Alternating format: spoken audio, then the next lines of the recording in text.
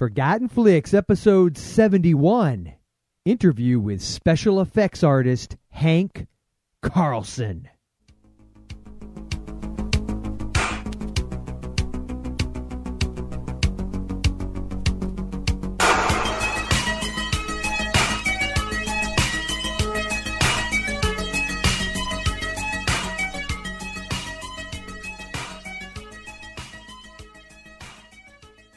Hello, hello, and welcome to the Forgotten Flicks podcast, where every week, I really got nothing. I completely fell flat. Yeah, I was going to say. Or so. I was going to say where every week. We give you heartburn and nausea. Yeah, that's what I was looking for. Without fail. Yes, I am Joel, joined as always by the lovely, lovely Jason. Aww. Oh, You flatter me. He's so lovely. Yes, we are. This is going to be a quick little intro. We actually recorded this particular show several weeks back. It was with special effects artist Hank Carlson. A quick backstory. I received an email from a new listener to our show who, as he pointed out, against his better judgment, seemed to like the show. Became a fan of the show, yeah. And to which I responded, yes, I actually do question whether your judgment is better. So this gentleman, his name was Josh Hadley. He said he had a friend, an associate named Hank Carlson, who had worked as special effects artist and still did on the independent scene. But that, Hank had worked with K&B. If you're not familiar with K&B, they were Kurtzman, Nicotero, and Berger. They're a huge effects house. Currently, Greg Nicotero does Jason, what does he do? Walking Dead. He does The Walking Dead.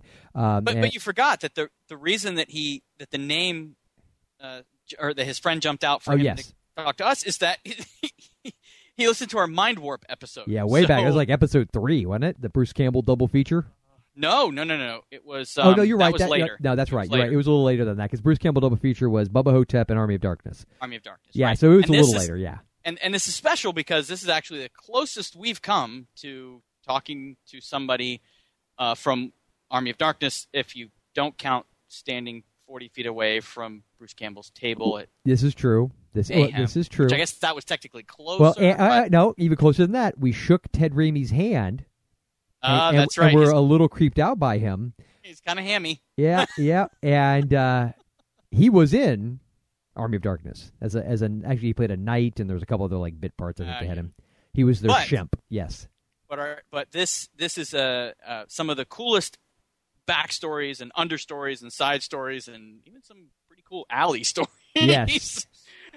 Especially around Greg Nicotero, which you'll have to listen. But I would say, would you say it's a love-hate relationship? Maybe. I don't think there's any hate in there. I think it's just funny stories. Yes, but yes. There probably was a love-hate at the time. I guess that's the best. Maybe. Yeah, there was definitely conspiracy afoot. I'm convinced of that.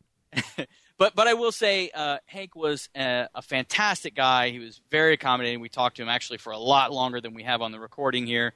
But he's really cool. Love to have him back on sometime. But it's an awesome interview, and I think everybody's going to like it, especially some of our special effects fans. Yes. And just real quick, he also worked on Buffy the Vampire Slayer, the TV show, the movie.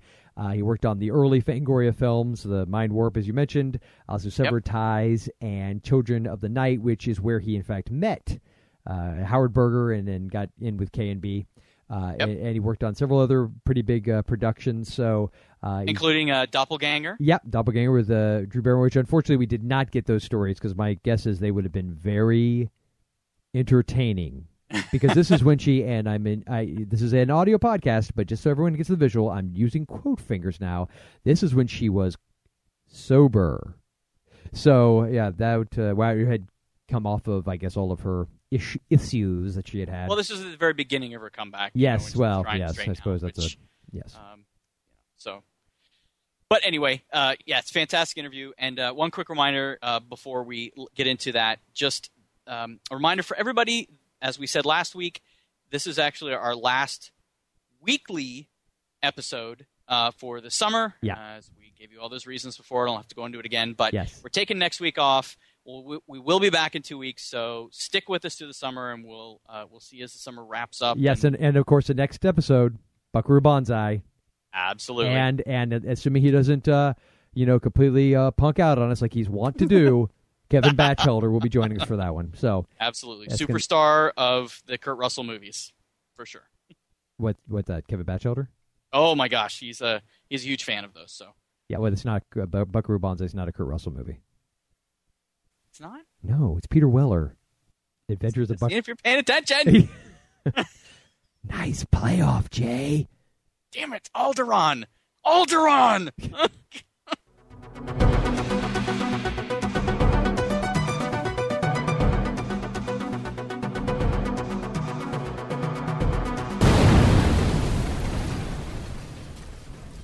Okay, and Jason and I have the pleasure of talking to Hank Carlson, special effects master extraordinaire. How you doing, Hank?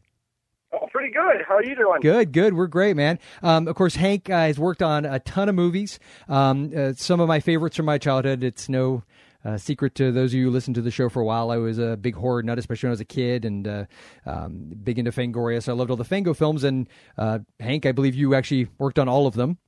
In some capacity. Well, the first three. The first three. I always think of those. Yeah.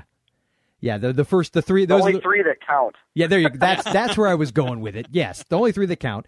And he's worked on other movies like Army of Darkness and Buffy the Vampire Slayer. He worked with K&B FX Group, which is why he was one of the reasons why he worked on those Fango films.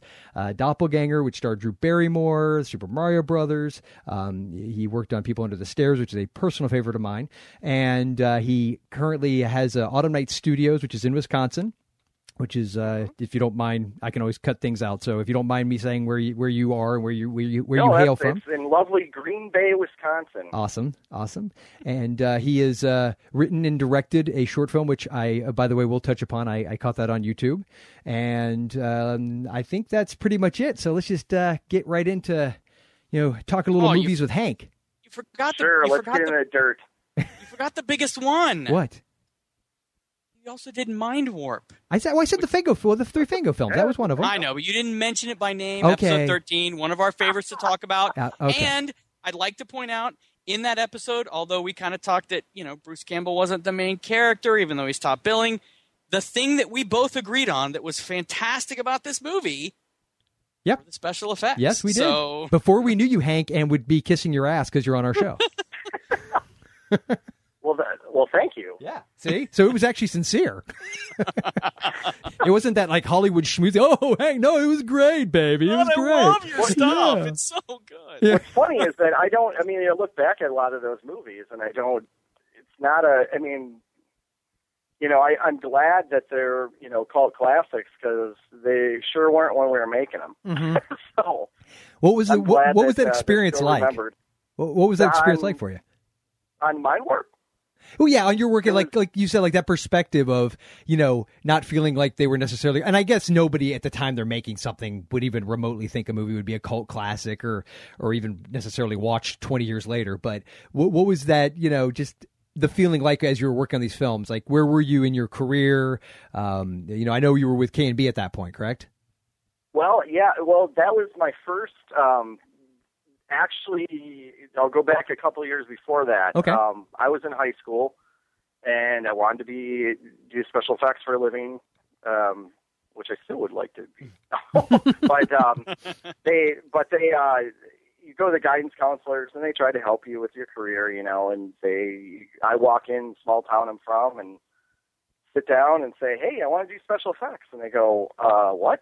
They have no clue what this is. And they're like, don't you want to be a plumber? Don't you want to own a resort? No, I don't want that. I want to, make monsters and stuff. Mm-hmm. And they're just like, well, we can't help you.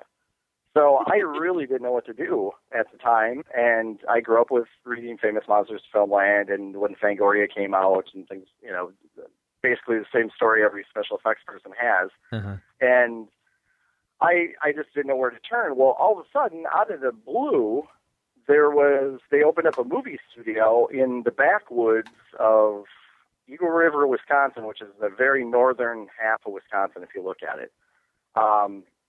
They didn't, all of a sudden they're opening this movie studio. And I couldn't believe it. So I found out where it was, and I kept going out to the studio, and it was private property, and I got thrown off the property. I got shot at. I got cops called at me. Good Lord. That's commitment. Everything. But I I was persistent. And I mean, that's, I think, what it really takes is you have to be persistent. And I just kept coming back just like cockroaches in a New York house. And I just kept coming until one day they finally gave in. I weakened them. So they invited me to come. They had the actual Hellraiser premiere was in Eagle River. Oh, cool. Because the owners of the studio, which was called Windsor Lake Studios, were the producers of Hellraiser 1 and 2 and Heathers. Oh. So that's where they got their money. And they're from England, and they decided they were looking all over to open up a movie studio, and they picked, lo and behold, almost my backyard in northern Wisconsin.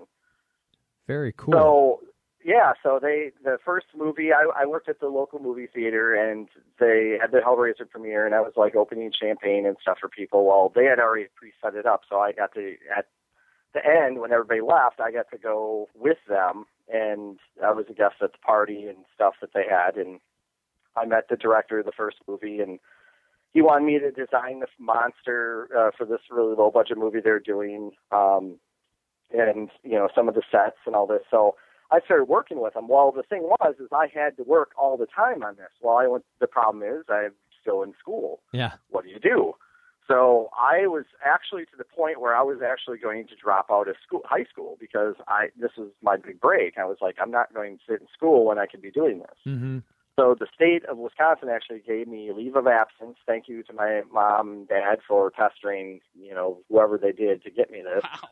So I actually got to tutor on a movie set, work, never went to senior year. I never stepped foot really into high school. I just showed up and took tests, or they sent me stuff and I had to send it back in and worked on, movie. And that was the start. So we worked on, I worked on 3 movies. The first it was called Trapped, which I can't remember the name of. It's called Trapped Alive, I think, if you can actually find it. Okay. And I worked on that movie, and that then led into the next movie, which was called The Inheritor, and then that led into the third movie that they did, which was Demon Possessed. So all 3 of these movies, the first movie I was assistant on with the guy they brought in to do the makeup, which was he was out of Chicago, and helped him out as an assistant. Second movie, his main assistant took over and did the effects, so I was his assistant. And then the third movie, the guy from Chicago came back in. Well, the lady they had hired to do the straight makeup had to leave suddenly, so he let me take on the effects on that third movie. He stepped in, did the straight makeup, and then he just said, "Here you go, take off. You got it. You can. I know you can do this." Very cool. So his name was Jeff Siegel, and he was. I mean, I really am. Proud that he did that. Allowed me to. To actually. Take the reins from him and do all the special effects. So all 3 of those movies, I don't even know if you can find them in the United States. They're like buried somewhere in Egypt or something in a tomb, because they're under the Pharaoh. They're not that good. Or under the Sphinx, yeah. We've got connections. Yeah, I'm surprised they haven't shown up on Saturday on Sci-Fi Channel, because they're bad. So those are some of Jason's favorite movies. So we'll hey, and be careful. Too. Careful, because we have some sci-fi connections. We might actually be able to dig those up. So that'd be that I one of my things is I want to work towards is I've got some ideas to do some movies that I'd love. They're right up the sci-fi people's alley. So I'm trying to get those going right now as we speak. So cool. We'll see.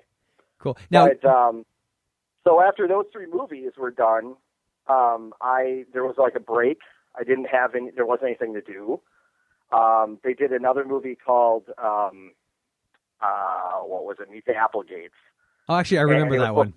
I remember that one. Okay, so yeah, and it was supposed to be made in the studio in Eagle River, but because Kevin Yeager was actually doing the special effects for that. Oh, very cool. Yes. Well, the bugs weren't working. There's about these giant insects that take human form. Yeah, and it was like supposed to be like the All-American Family is what they looked like, right? Yeah. Was it Ed Begley Jr.? Wasn't he the star of that? Yep. And Dabney Coleman. Yeah. And he was. So they were supposed to make this in the studio, but it ended up because the bugs were so malfunctioning that it got delayed so badly that they had to film it in Appleton, Wisconsin. Nothing to do with the name. It's just that's where they shot it. And it's like a warehouse. So I didn't get to help with as being an assistant or anything with the special effects. I had to come and help Kevin Yeager for a day, which was my big thing because I was like, this is the guy that made Chucky and Freddy, I was all excited. So from that, then there was this lull and nothing was happening. So my parents were on me to do something. So I enrolled and got accepted into Northwestern college in Chicago. Okay. And just the day I was supposed to leave, I found out that the studio was going to they got a 3-picture deal with Fangoria magazine, and they were going to bring in a bigger special effects crew. And so I pissed off my parents. I didn't go. I didn't go to college. I pissed off a lot of people and stayed behind. And when the movie started, what happens is, like at Windsor Lake, I would help out with every department until the special effects guys got to the studio. So that helped me out a lot, too, for my later days, because I knew how to, book airfares and, cool. do every aspect, help out with, wardrobe, help out with set design, construction, everything. So that really, did help me. But K&D came in, and the deal is I was working for Windsor Lake as one of their assistants. I was like their local assistant. So they came in, and it was Howard Berger and Mark Maitre, and they came in to do the movie, and they didn't think anybody in this small town could even do anything. So they didn't really at first do too much. I mean, they let me go and get them coffee. they didn't trust me with too many things.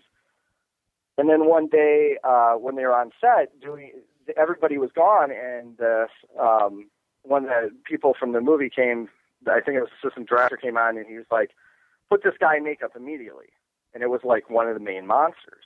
Mm-hmm. And I'm like, I can't. And he's like, "What do you mean you can't? You're a makeup artist. Put him in makeup." And he laughed. And I was like, "Oh shit!" I don't know if I can swear on. Oh yeah. We're good with the explicit tag. Go for it. Okay. So I was like, "I'm going to get in trouble. This is it, but I'm going to do it." So I put the guy in makeup, and I put him, and I walked him out on set, and Howard Berger looks, and he's like, who just put that guy, who did this? We weren't here, and I said, well, I did, thinking that was it. And please don't Howard hit me. walked up and, he looks over the makeup and everything, and he just stands there, and I'm like, this is it. And he looks, he kind of, he just lets the guy go and, do the scene, and he didn't really talk to me about it. And then he said that later, when I thought I was going to get fired, he's like, "You did a really good job." He goes, how did you know? We didn't expect that, somebody from this town could do something like that. Yeah. So they started letting me do more and more in that movie. And then by the end of the movie, everybody knew it but me. They surprisingly hired me and said, "Would you like to come out to Los Angeles and work for K&D Effects Group?" Well, let me think about it. I was so excited, and I went to, and the thing was, Howard Berger let me live with him and his wife. Oh, wow.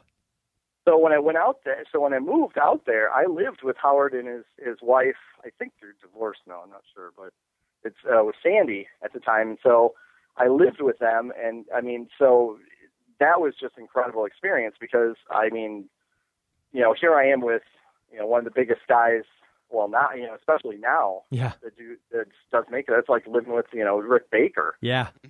And so, he would buy, and he started showing me, because I didn't really, I was young. I was, I think, like 19 or 20. Wow. So they were giving, Howard showed me how to, set up a bank account and balance my checkbook and do laundry and, all this dad type things. I was like the wayward son of his. So, and then besides that, he taught me how to do a lot of, makeup stuff.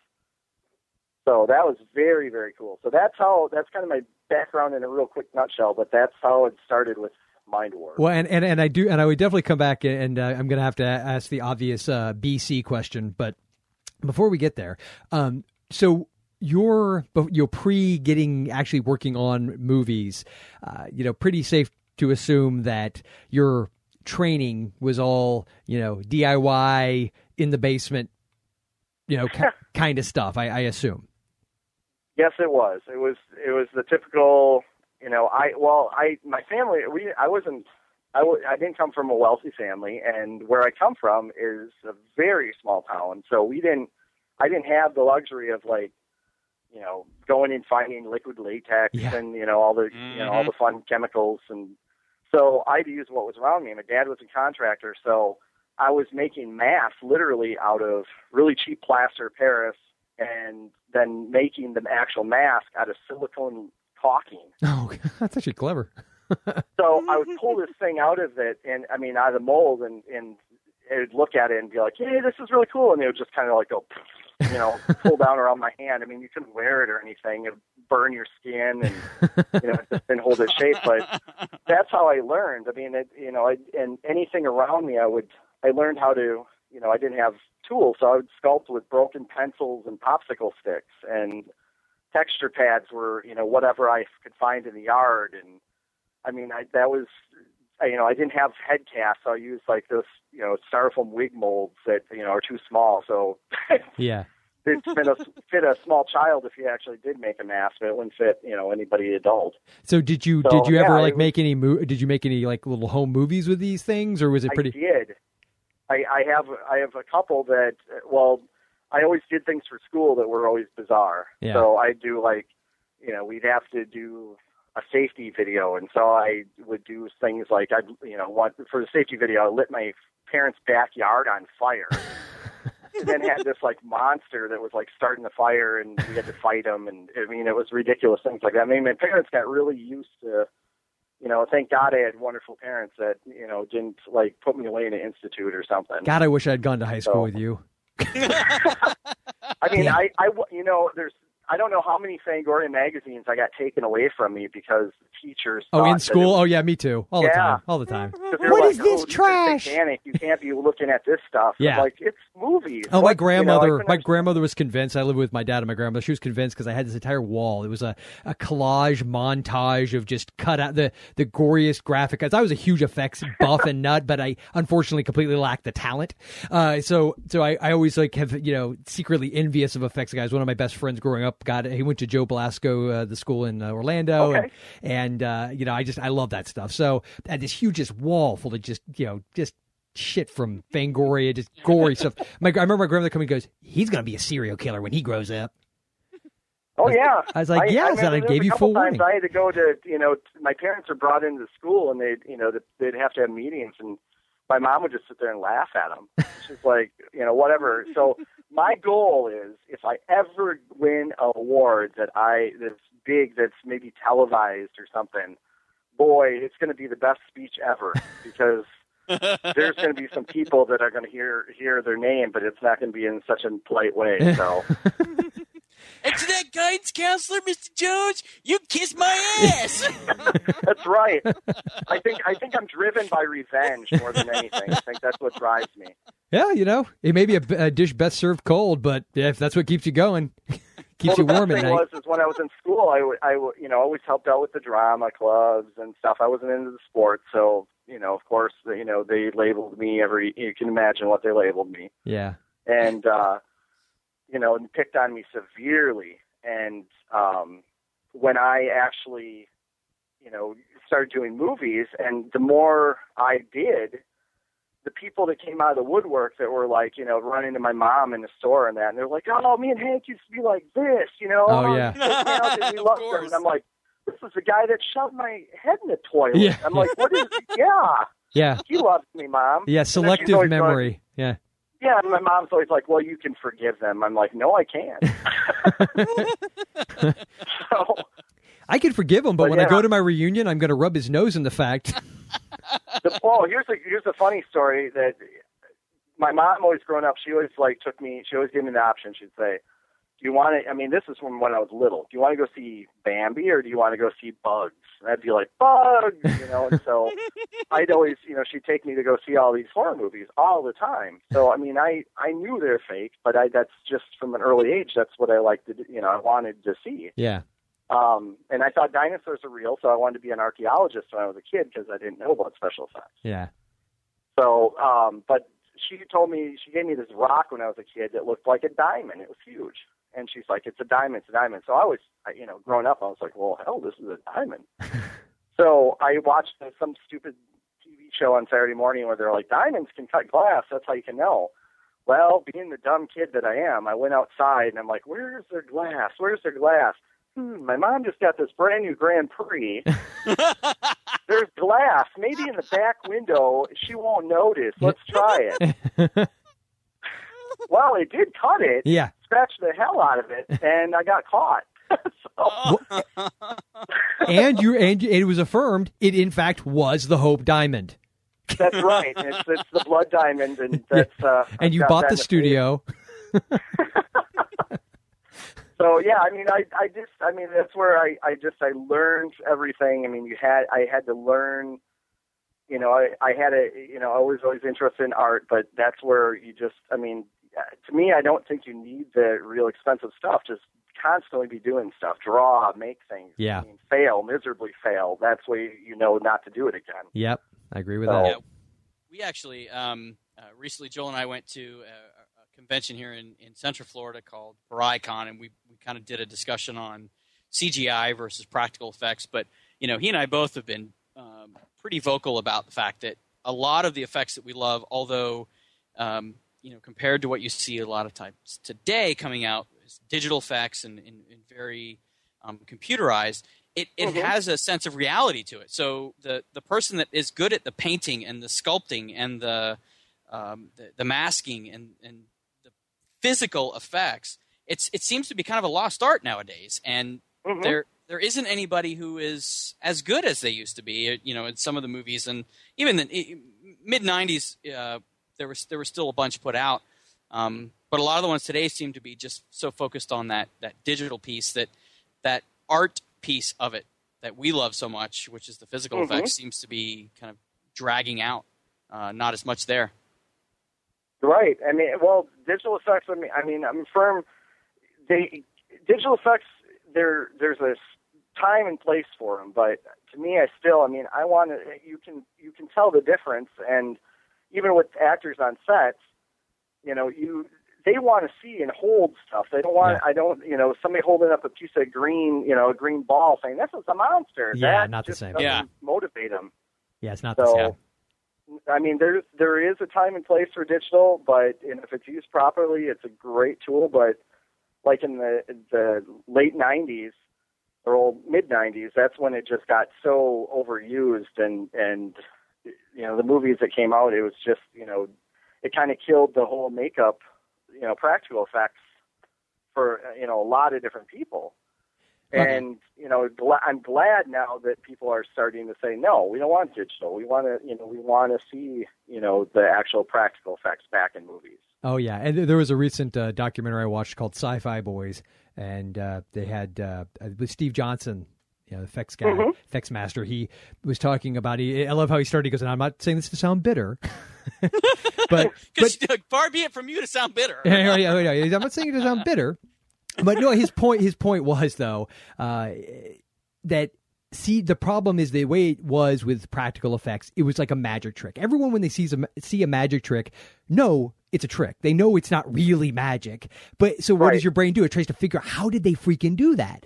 With CGI, they used a computer. Like there's always one answer. It may have been, some complex algorithms used and some really intense processors, but at the end of the day, it's ones and zeros, and that's all it is.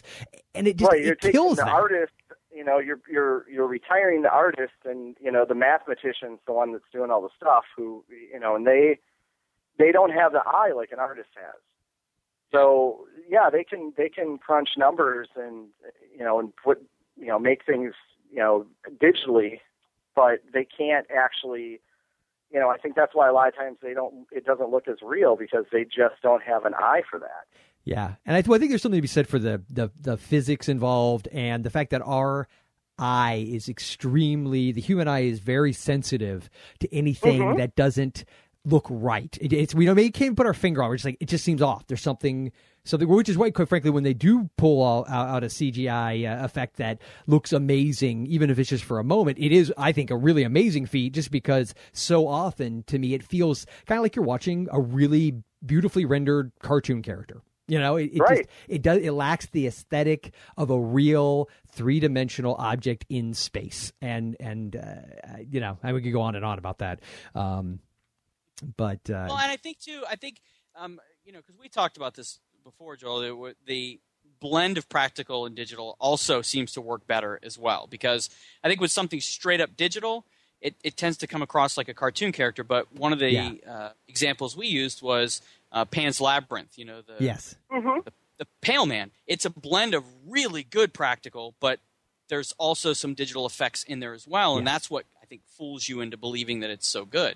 Yeah, right. That's when it's used properly, and with technology, the way it's advancing too. With I think I read something about how they showed at a recent convention some of the footage from the new Hobbit movie. And they were like angry because they said it looked fake and all that. Well, they're shooting that at a different. Digital is going to look digital, and I think that was one of the problems that when they showed it. And if you don't do practical right, it's going to scream fake. Yeah. So as technology advances, the people that actually do are doing the work, they better know what they're doing, or it's going to fail. Yeah, and I think it's an interesting conundrum that I guess I could say I feel sorry for digital effects folks from this perspective, but I don't. And it's not to knock anybody. Look, people who do that for a living, obviously, I think have to be. It takes a whole different skill set, and obviously there's an art in the designing of the creatures and whatnot. Right. But what I find interesting is that when a digital effect looks fake, it's just this cold fake thing just kind of irritates you that it's pulling you out of the movie. Whereas oftentimes when a practical effect looks bad and fake, it's almost endearing. Like there's almost this, they tried. There's that kind of, it's that, like, come on, guys, let's put on a show. Okay, maybe it is Ed Wood, maybe it is Bela Lugosi with a really bad octopus flailing around in a mud pit. I don't care. It's endearing, But if you did that CGI, you would have been I like, would rather really? see the fake tentacle than the digital. Yeah. Yeah. Yeah. Because I think at the end of the day, your brain at least processes it as that's real. Right. It may not be a real tentacle, but it's something real. Right. Yeah. And that's where most of the movies I worked on, there hasn't been a lot of digital effects. Yeah. That were used. I can't think of really any that really had really digital. Most everything I've worked on has been practical. So cool. That's been wonderful. That brings up a good question that I wanted to ask as Joel and I were kind of talking about this beforehand. For you, because we talk a lot about either the blend of different kinds of effects or some of the older movies, because I'm a big fan of some of the 60s movies, the old sci-fi that really miniatures and some of that. So for you, one of the things I wanted to ask is, what are some of the films that really inspired you to want to get into it? Some of the earliest films you remember that you thought about the effects that were on it, or thought about some of the things that inspired you to say, wow, that really looks good. Because, you're of our epoch when, everything wasn't 100% digital when we were first watching movies. So what are some of those big ones for you? Like Creature from the Black Lagoon is still, I just can't believe they made that suit back then. Yeah, that's really amazing. It had when he opened his mouth, the gills were, moving. And, it could swim underwater, and it's a latex suit. You ever seen latex that absorbs water, and it's just, it's like a rock. Yeah. So the fact that they could swim underwater in this suit and so beautifully, and just the way it looked, that was like the first monster that I was just like in awe over. Yeah. And I think another monster that comes to mind is Incredible Melting Man. Yeah. The scene where the eyeball pops when he pops out of his head. That whole movie, I was like, how are they making his head melt? This is awesome. I was a kid, so, and then, of course, there's, Ray Harryhausen, every film, all the Sinbad, Chasing Argonauts. I mean, those were all, stunning to me. I mean, that's, exactly why I, wanted to get into this field. Yeah. So have you ever done any Harryhausen type stuff, stop motion? Yeah, I mean, because I was the closest I came to it was on Army of Darkness. They had the stop motion puppets were sitting. Yes. I mean, we had nothing to do with them, and the funny thing is the puppets, the Deadites, were made out of there's these little pirate skeletons that go in fish tanks. Oh, that really? When air blows through and they move. Yeah. Every one of those puppets is made out of. Were those things that go in the aquarium. So basically, what you're saying is, if I want to put together my own little miniature Deadite army, all I have to do is go to a pet store. and get if you can find one. Yeah, there is that. Yeah, eBay. Yep. Yeah. So, and there's, I mean, that was seeing all those sitting, in the miniature sets and that. I was, we were working so hard, I didn't have time because they were shooting that separately, but I'd go over and just, watch, and I'm just stunned by it, and it's a lot of tedious work. I mean, how they have to move every little piece, and it was amazing. Yeah. So that was about the closest I came, other than the time, which I'm still kicking myself for. There's two things in this world that I wish I could go back in time and redo. One was the time when we were in Los Angeles and we were at a Fangoria convention. We were guests, and it was when dinner with Vincent Price. You had to get tickets. Oh, okay. Oh, wow. I still have my ticket. I didn't go because I went, hey, it's Vincent Price. Oh, I grew up with Vincent Price. Oh. And then Greg Nicotero was like, hey, Hank, you want to go see, want to go to a strip club? And I'm like, hell yeah. So I would go, I'm like, Vincent Price, I'll meet him again. Yeah, and then shortly after that, he dies. Think about the difference of a young man's response to being in LA for the first time versus what once you reach, the more prime of your life, and you're like, stripper Vincent Price. Yeah, that's an easy one, Vincent Price. Oh, hey, wait a second. Time out. Add to the fact that, strip club with Greg Nicotero or dinner with Vincent Price. I dare say there's nobody in our audience that would choose differently. I wouldn't say that. And honestly, I would pretty much, the Greg Nicotero thing would have been tempting just because, I love his work. But it's Vincent effing Price. Right. Yeah. I'm going with and I wish I could go back and redo that, because I would say, I can always, how often do you get a free ticket to go, and we probably could have hung out a little bit with him, because we worked on the Fangoria movies, and it's a Fangoria convention with, Tony Capone there. Yeah. So I'm sure we could have gotten a little closer to him than most. Cool. The other experience I wish I could go back in time is that it was one day, Howard came up to us we were, working, and he's like, hey, Hank, you want to go with me to meet Ray Harryhausen? And he's bringing a bunch of his models with, and we can sit down and talk with him, and we can touch his models. And I'm like, and before my brain could even click and say yes, Greg was always there. Greg comes running out, and he's like, hey, let's go see Motley Crue at a bar. And I'm like, yeah, let's go. Yeah, it's almost like you were being set up. It's like every time something awesome, it's like Nicotero's like, hey, tell me when you're going to ask him to go to lunch with Steven Spielberg for that potential 2-picture deal thing. And I'm going to come out and tell him I got strippers, cocaine, and Motley Crue. Yep, that would win out. In the day, it would have won. Oh, that's awesome. So, it's talking about Spielberg. One time I was sitting at a stoplight, and I look over, and he's sitting in a Jeep next to me in LA. I was like, double take. Yeah, I love Raiders of the Lost Ark. Yeah, I just gave him the nod, like, yeah, I'm cool. Yeah, right. Yeah. Those are the two things I wish I could take back, are those two experiences. But yeah, Greg was always, it was interesting because Greg was, I love Howard Berger, Bob Kurtzman and Greg Nicotero, I owe them so much, because each one of them taught me, life skills and art and, how to hold my liquor. I mean, there's, what not to mix.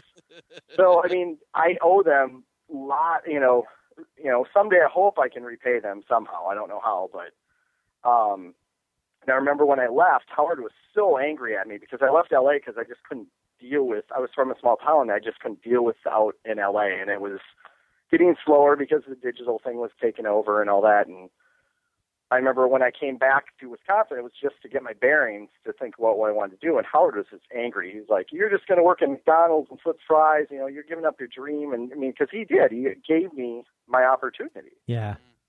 So, I mean, I can see where he was angry, but that's why everything I do now, I try to do it the best I can. And it's always in the back of my head going, I wonder what those guys would think of this.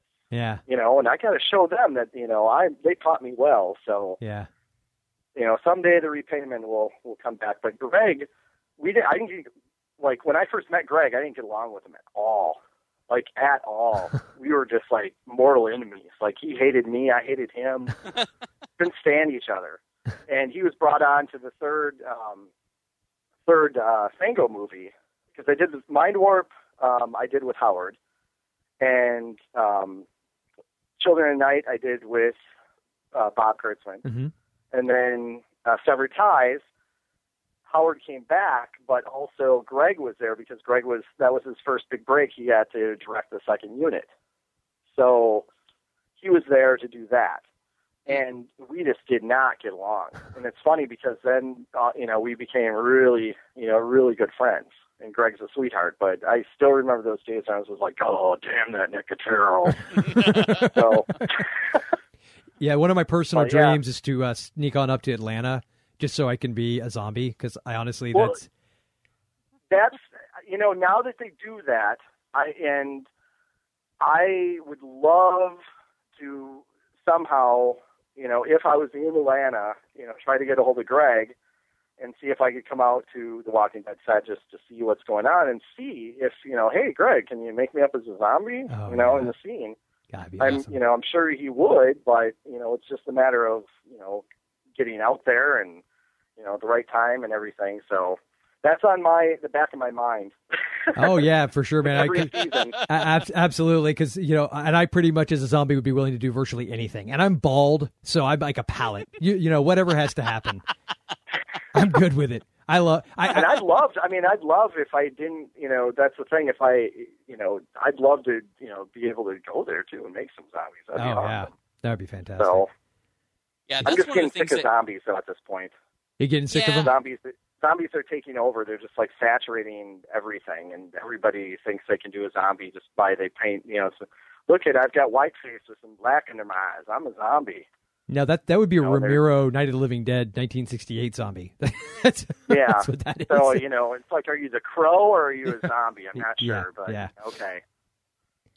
I just did a music video actually that it just got put on YouTube. It's for a band called Sky Road Fly, 3 words, and the video is I think the song is called Coyote. Okay. And if you go to YouTube, you can watch it. And I play the dead guy in the video, and I won't give it away. You can watch it, but there's a zombie in it that I did that zombie makeup. I think the whole zombie makeup from start to finish took me about, I'd say 40 minutes. Oh, wow. So when you watch that, I mean, that's the type of zombie, that I'm like, well, I could, let's go to the Living Dead set. Yeah. I'm ready. Yeah. So is that, you said Sky Road Fly and the song is Coyote? Sky Road Fly, okay. Yeah. And I do believe the song's called Coyote. Okay. And this is a band that's, I guess, starting to become fairly big. Okay. One of my friends that went to film school in NYU, he directed it. And we've been like always trying to get together to do something, and we never can. And then this time everything, the stars are in the right alignment. We are able to do this. So okay, very cool. Yeah, I'll link it up in the show notes when we put up. Yeah, check that out because it's pretty cool. Very cool. So, Jason, were you going to ask something, Jay? Well, I was going to comment about the zombie thing that we've talked about it before, that it does seem to be kind of a saturation point, that it's the gore of the season. But the one thing that Joe and I have talked about at length, especially with like Walking Dead, is how it has been the thing that's brought back the practical effects element to mainstream, because so much. We talk about, we've got a friend that does a podcast on sci-fi original movies, which they're primarily CGI and graphic stuff, but this kind of proves that you don't have to do that perfect digital to have a great story and the effects that work really well. And I agree, zombies are kind of outdone, but when you talk about something like a Walking Dead bringing back that style, I love that stuff. And my favorite scene of all of them is still in the first episode, the woman they have crawling with no legs. Yeah. Through the park. That face is just fantastic, and that's all practical stuff. So that to me is sort of the pure essence of effects that I love, that's coming back in vogue right now. Yeah, it's wonderful. I'm glad there's shows like that, and I wish there's more of them. Yeah. So seems like there's getting less and less on TV, but it's hopefully there'll be some sort of resurgence, or we'll see. Yeah. Cable. Yeah. There's always the internets. That's right. We're trying. We're trying hard. And with the way that movies are made now too, you can anybody can make a movie. Absolutely. And if you get with their technology, I mean it's great that I wish I would have had this technology when I was a kid. Yeah. It's like I wonder where I'd be when I was 18 opposed to when I was. So yep. It's just amazing that kids can just pick. I just saw at Toys R Us the other day, there's a Hot Wheels car now that has a camera in the front, a high def camera that films the car going through the little loops and everything in the track. Oh, that's and then awesome. You can uplink it and show your friends, or you can mount it, like they show a kid like mounting it on his bicycle and oh, wow. riding around so you can see it. Oh, that's incredible. It's like $50. I'm like, you got to be kidding That's me. amazing. Yeah, it's funny. If you have an iPhone, little digital audio recorder and an external mic, just a decent microphone. I think I saw a Steadicam that they've built for the iPhone now for like $75. Some decent halogen work lights from your Home Depot. A couple of little bells and whistles and a decent little computer with maybe iMovie, or if you're on PC, even hell, Windows Movie Maker, and you can make a movie. Period. Yeah, Yep. It's right at your fingertips. YouTube channel done. Yep. Yep. And some of those that you see are a lot of them are bad, but people are getting their experience, and what as they develop their skills. I mean, as technology grows, I can't imagine what they're going to be doing when they're older. Yeah, absolutely. And I think it's what's cool about it is there's also the potential for people that just say they don't necessarily want to make it a career. It's just, it's like filmmaking can actually be, like a hobbyist pursuit. It doesn't have, right. Before it was so cost prohibitive and just so, it's still a time intensive thing to do, but the cost is definitely not nearly the factor that it once was. So, I think I actually recently read an article with Francis Ford Coppola where he talked about that.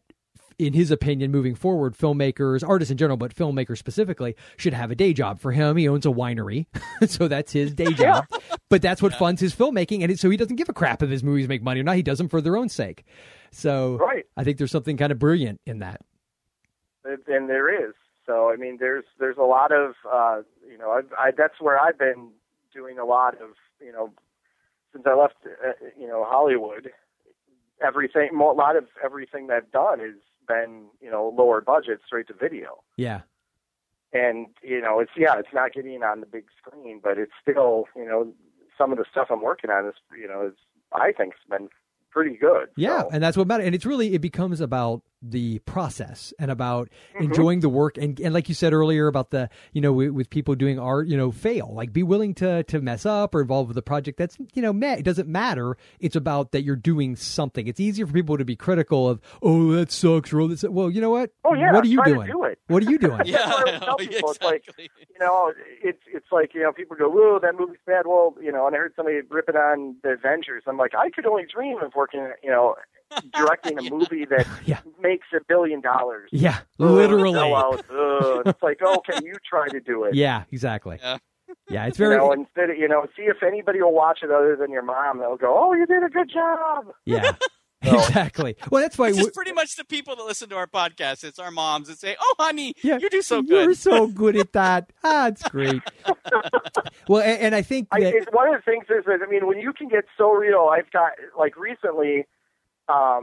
There's been a couple instances on films I've worked on where the cops are called because they actually thought things were real. I've had that happen. That's fun.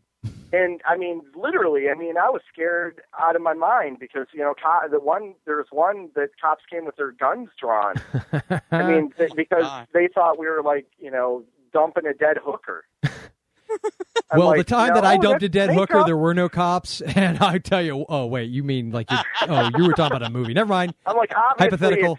It's not real. Otherwise, it'd be rolled up in an old rug. Yeah, it would have been totally way more secretive. It with 3 cameras around. Yeah, exactly. Yeah. Well, I don't know. It's just weird. It was on a movie that's coming out. It's called I Heart You. It's got Rain Brown and Billy Gabbarina in it, and there was twice this happened on that movie. There was 2 dead hooker scenes, and both times cops came, and the first time they weren't so pleasant, and they had their guns, and we had to take they had to take statements, and then take the actress, and are they hurting you, ma'am? Doing all that kind of stuff. And then the second time they came, and they thought it was real at first, but then they thought they knew it was fake, so then they were our security. They were cool. They were like, "Oh, we'll protect you guys because you're not in that bad, that nice of town, section of the town." And they posed with, the actress in makeup, and that was. That's cool. That's the type of stuff that I go, you're not going to see that in a movie or read about it. I go, yeah, that's cool. Yeah, it's very cool. And of course, as it turns out, in a car that the cops, somebody saw this head in the backseat of a producer's car that was bringing it to set. And it was in a box, and the lid was just open enough that some Snoopy Lou, lady was looking at. Why she was looking in cars, I have no idea. Like the end of Seven. Oh yeah, and she thought it was a head in the car. So he came out. He was in shopping. He came out, and the cops had the car all surrounded. And he's like, "What's going on?" They're like, "Is this your car?" And they made him take, unlock the car, stand aside. Well, they got it out and looked it over. That's awesome. And then they got mad when they found out it was fake. Oh man! They're like, "Yeah, this looks really good, but it's you're wasting our time." And he's like, "I didn't call you." So, although to be fair, I will say in the cops' defense, can you imagine if their attitude had been, "Well, okay, lady, it's a head." Like if they didn't check. In Wisconsin, and this one happened in Wisconsin. I heard it was filmed in Albuquerque, so the cops out there are a little different. But this is in Wisconsin. We know how to use our dead. We make lampshades, we make jackets, we feed a town. We're not going to waste a head in the back. Oh, that's right. You're talking about the hometown of Ed Gein, the home of Ed Gein, right? Oh, that's true. What are we saying? This is the inspiration for Texas Chainsaw Massacre. Yeah. Wisconsins know how to repurpose the dead. That's all there is to it. That's what we've learned from today's show, kids. Yeah, we know. We don't waste. We like, everything has its purpose. The sustainability with the corpses. That we wouldn't waste a head in the back seat. Come on. That's head cheese. That's. Oh God. Yeah, wouldn't it be great though if it turned out that all the times the cops are called on you, like all these little things, cut to Greg Nicotero in this dark room, snickering as he hangs the phone up. Yeah. And he's the guy looking in the back. Hey, there's a head in the back seat. Yeah. He has people everywhere. I'm just gonna F with this Carlson guy forever. Yeah, Nicotero! Damn you! There's a movie. That's great. This guy becomes convinced. Well, that happened, and then I just did one just recently too. It's called the Cinema Snob movie. That's I think coming out this summer. Cool. Like late summer. It's the Cinema Snob. He's got a popular podcast. He reviews movies and people hate him. So it's like a Howard Stern type movie. I didn't know who he was, but that was hired to do this movie. But I can't give it away because it's a secret that there's even special effects in it, but I did some really gruesome stuff in it. Oh, cool. But one of the scenes we're on the street and there's one, somebody gets off.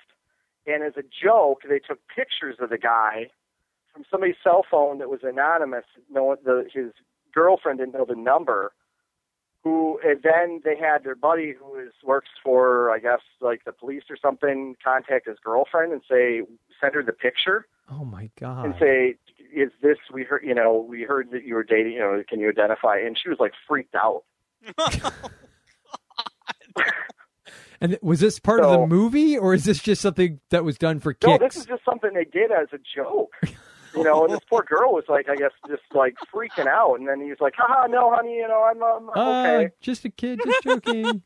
Want to see a dead hooker? Yeah. So, I mean, and then there was just stuff like that. I mean, that's the type, when you can do an effect that's so real that, you can fake people, I like. I mean, that's yeah, no kidding. That's awesome. That you can do it. That's very cool. So, well, I would be in trouble with a couple people for sure, and quite frankly, I'd be a little upset too, if I did not touch on, since you worked on Mind Warp, obviously that had Bruce Campbell in it. Did you actually get to meet Mr. Campbell at any point? Yeah, actually, yes. Bruce actually was great because in my little town of Eagle River, he's walking on the street, flipping himself on the pavement, doing his, whole shtick. And, townspeople are going, what the hell's that crazy fella doing? They didn't, nobody know. I mean, you could be a big time person and walk down the street, no one cared. Yeah. That's awesome. That's the joy of a small town in Wisconsin. Yeah. But he was very nice. Very pleasant, to work with. And, every time I have seen him he's remembered who I am, which is shocking. It's not like, I pick up the phone and talk. Yeah. But his wife, actually, he met his wife in Eagle River. Yeah, on Mind Warp, right? Wasn't on the set of Mind Warp? Yeah. Ida which I had worked with Ida before on some of the other, movies there, Buried Under the Sphinx. And she, they met each other and, they fell in love, and that's, from there they got married. And then, so that was kind of cool because they met in my hometown. Yeah, that's very cool. So, and he hung out at all my locations and, did stuff with us. And, there's lots of behind the scenes videos that'll never be shown, I'm sure, that we have of, us just, doing crazy things. So, yeah, that's very cool. But yeah, he was a great guy. Very cool. Yeah. Picture him to puke those leeches, though. He was getting annoyed at that. Take after take, it's like, Bruce, come on, puke him again. Well, you'd think after the way he was treated in Evil Dead 2 that pretty much they couldn't do anything that would that would annoy. No, you. on Mind Warp, what was funny is I got to design his costume. I was helping out with wardrobe before the special effect, before K&B came. Yeah. So we were making all the stuff out of just junk. I mean, you can see there's a Packer helmet on one of the crawlers. And, yeah. And what's funny, it's not funny, it's sad, is that the lighting is so poor in that those costumes were outstanding. I mean, if you could get close-ups of the costumes of all the junk, because they made stuff just out of whatever they could find in the landfills. So the costumes are really stunning. I mean, the amount of work we put into those, that you see them on screen and you really can't tell what's going on. Yeah. But I got to design his glasses made out of they're torn out of, I think it was a Buick Skyhawk or Skylark. And we made I made the goggles out of those and his head wrap and that. So that was pretty cool. I mean, that the fact that I was able to do that on that movie. That's very cool. I'm not credited as makeup or wardrobe or anything, but I did get to help out with that. That's very cool. Now, with Army of Darkness, what was your role in that specifically? Army of Darkness was the longest movie I've ever worked on. That was like it went on forever. I was back in Wisconsin. I knew it was going to happen. When I got the call, Howard's like, you got to come out here, get your own, I'll get you find an apartment for you, but, at this point, you can't stay with me and my wife anymore. Yeah. I'm like, what? Yeah, it's getting creepy, Hank. when I wake up and you're standing over me. So I got the call came and I had to go, and I got an apartment. I didn't even know where I was going, but there, I showed up, had my apartment. We started working on it, and basically started right from the start. Like helping to, sculpt and mold make and pour up all the, the deadite parts and help, put together the puppets. And then when we actually got to go to the set then I got to go with and be one of the puppeteers on this, for the deadites. Oh, cool. And then from there we went to the Intervision stage and did the stuff with the screen behind us, with the puppets. And then we thought it was over with, and then we got called back in to do more reshoots, and so it just went on and on and on. But I mean, I had my hand in pretty much all the makeup stuff. I mean, I did one of the deadites was I sculpted.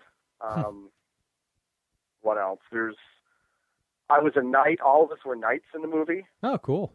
Did you get screen time? We had big beards, and Sam Raimi told us if we grew beards, we could all be knights. So we had these big shaggy beards, and the day we cut them off, then he let us be knights. It was like, really, Sam? We had to sit out here in the desert with this beard. So the parts though with all of us got cut out of the movie. Oh, geez. I mean, every single part that any of the K&B guys were in really is lost. So the one scene I had was I was a knight and a deadite impales me into a cart, and I spit, and like the camera's right on us, and I spit blood in his face and start punching the deadite in the face, and evil Sheila walks past, and then the camera pans with her. So that was my big scene, but at the time they didn't want any blood in the movie, so that scene got cut because they don't want actual blood. I mean, the geyser blood is fake and hokey, so they can have that, but they can't show real blood. Yeah. So did it make it in the special director's cut edition? It didn't. It didn't. What the hell, Raimi? There's so much Army of Darkness footage that I have not seen. I mean, I was a sucker. Every time one of those would come out, I'd be like, yeah, it's going to be in this one, all that stuff we shot. It's still never seen live. So you have all 83 versions of the Army of Darkness special super edition? There's the 3 different versions. So there's the one that that I don't like. Back at S-Mart, I didn't like that one. The Future Dead one, which I thought was the best.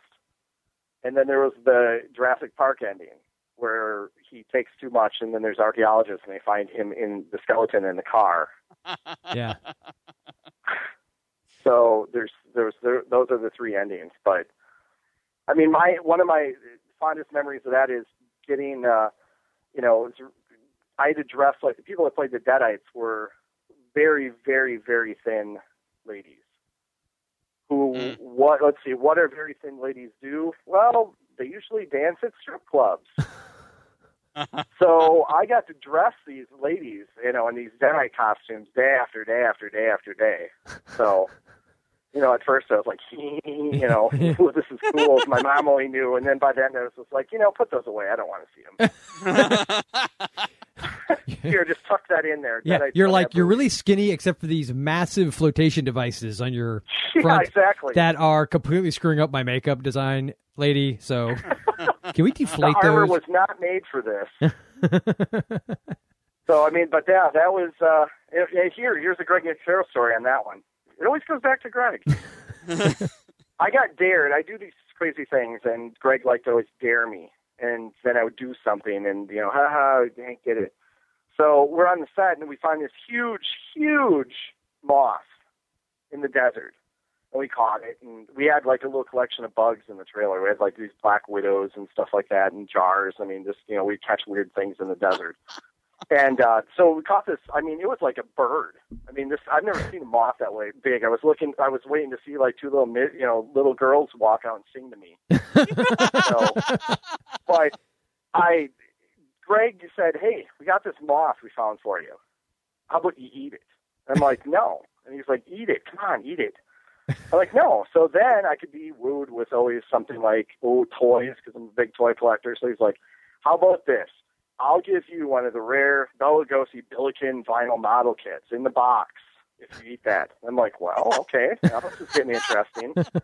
And then they were like, and then everybody just started throwing stuff at, well, I'll give you this toy and this. And I was like, okay, well, this is good.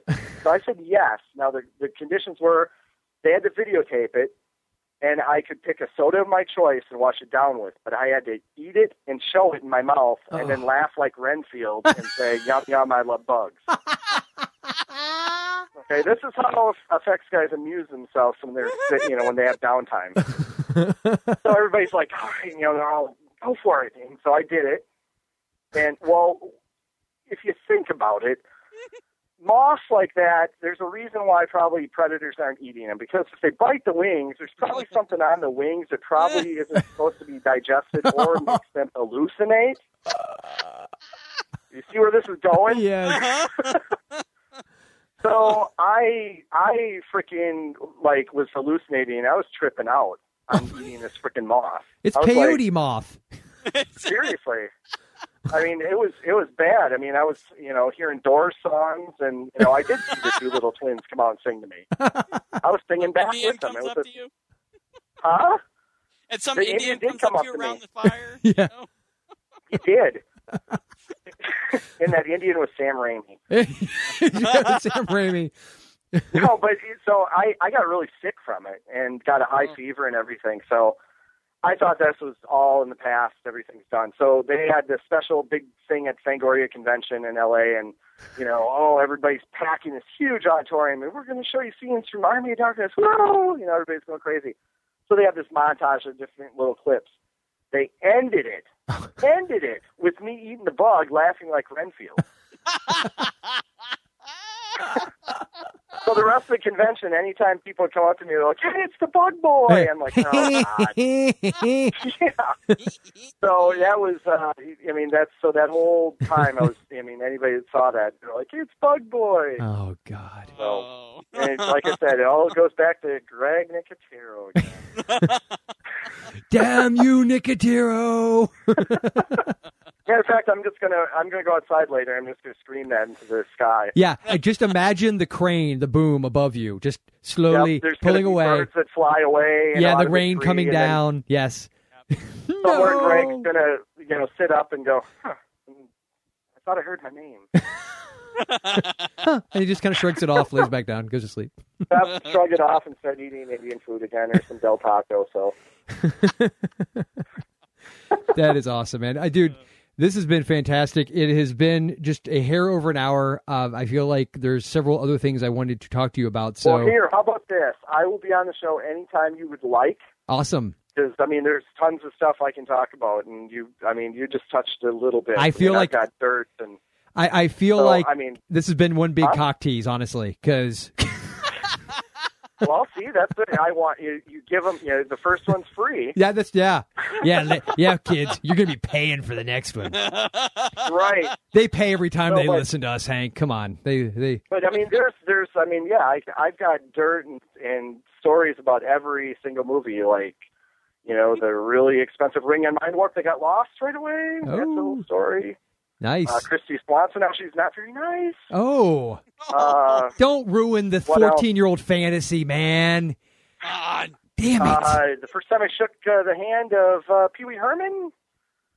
My nose broke by Oliver Reed. Oh, yeah. Oh, yeah. There's too much. We're having you back. That's all there's to it. Yeah, it goes on and on. Drew Barrymore's little stints. Oh, well, that's true. Oh, wait, yeah. You worked on a movie at sort of the peak of her bad girl stuff, didn't you? Well, this was her return that she was sober. Yeah, afterwards, right? Yes. Yeah, this was her first big comeback that she was sober. Yes. I'm holding up my fingers and doing quotes. I was about to say, were there quote fingers involved? Because it felt like there was quote fingers. One of them was stinky, too. So, thinking back to that movie. What did you say? I said, and one of them was stinky. Yeah, I gotcha. Man, yeah, I would love to have you on, Hank. Dude, I would just like to, talk to you about filmmaking. I mean, we didn't even get to really touch on the short film that you made. We didn't touch on the filmmaking hell of it was a Psycho Holocaust. That it was a film that we made in 5 days. Roger Corman 5 style. 5 days, and it's a feature film, and it had multiple effects and no budget. So Nice. that's a real good story on that Cool. one. Awesome, anybody that says that you can't, you can. And we did it, and I don't know how. I look back at it, and maybe it had something to do with eating them off, but I don't know. Yeah. That'll repeat. The moth will repeat on you. So if and then also we didn't touch on Billy Club. That's coming out soon. oh, cool. Yeah, You can see the trailer on YouTube. It's Billy Club, the movie, I think. Yeah, check it out, and definitely I will put. If you have any specific, I'll email you after this and get a couple of different things. And if there's any, I mean, I'm not the type of person either, and that's a whole other story too. I'm not. Some makeup artists and that they're like, oh, we're stuck in ourselves and we can't devote our secrets. I will help anybody. So I just helped somebody the other day that wanted to know how to make a fake pickaxe, and I'm not real good at getting back to you right away. Yeah. So don't take it personally. Kind of computer illiterate, but once I do, I mean, if you have any questions or anything, I mean, I'm very approachable. I'll answer any questions. I'm not the type that's going to hold secrets, and I was that person once, and I got help, so I'm repaying it. Cool. No, So, that's fantastic, man. Because I think that's a great attitude to have, and it makes everything you do, I think, have more universal value, because that whole giving back concept that you have your art, you have your craft, and by sharing it with other people who are interested in it, it just perpetuates it and keeps on paying it forward. I think that's awesome. That's right. I mean, I would, no one helped me, really. I mean, once I met King B and that, but I mean, I would love to have had somebody that I could, pick their brain when I was a kid. But, a mentor of some sort. Yeah. Yep. Absolutely. So, I mean, that's where, you can definitely, you can email me. It's autumnnightstudio or autumn_night_studios@yahoo.com. Okay. Or you can go, the website is autumnnightstudios.com, and I think there's a link on there you can reach me. And that website is kind of lame because we had a really cool one, and one of the guys that used to work with me decided to be a jerk and took it down and erased everything. So we had a quick throw up one. Just one of my friends was like, well, we need something. So he threw this, what you see up, but it's outdated and it really needs to be updated and cleaned up. Well, if you need help with that, I can let you pick my brain, because I could tell you how to set up like a WordPress site and all that kind of crap. So because computers and me don't get along. Yeah, I mean, I can turn them on, get to porn sites and eBay, and that's about it. The staples of any man's diet. Yeah. I'm kidding. Hey, at least I'm honest. So, but yeah, I mean, I'd love to be back on. So if your fans want to hear from me again or hearing my stories, I mean, please let you guys know, and I'm always available. So just let me know. Awesome, man. We will for sure. So thank you very much, Hank, and we will have you on again. All right. It was a pleasure, gentlemen. All right. Thanks, man.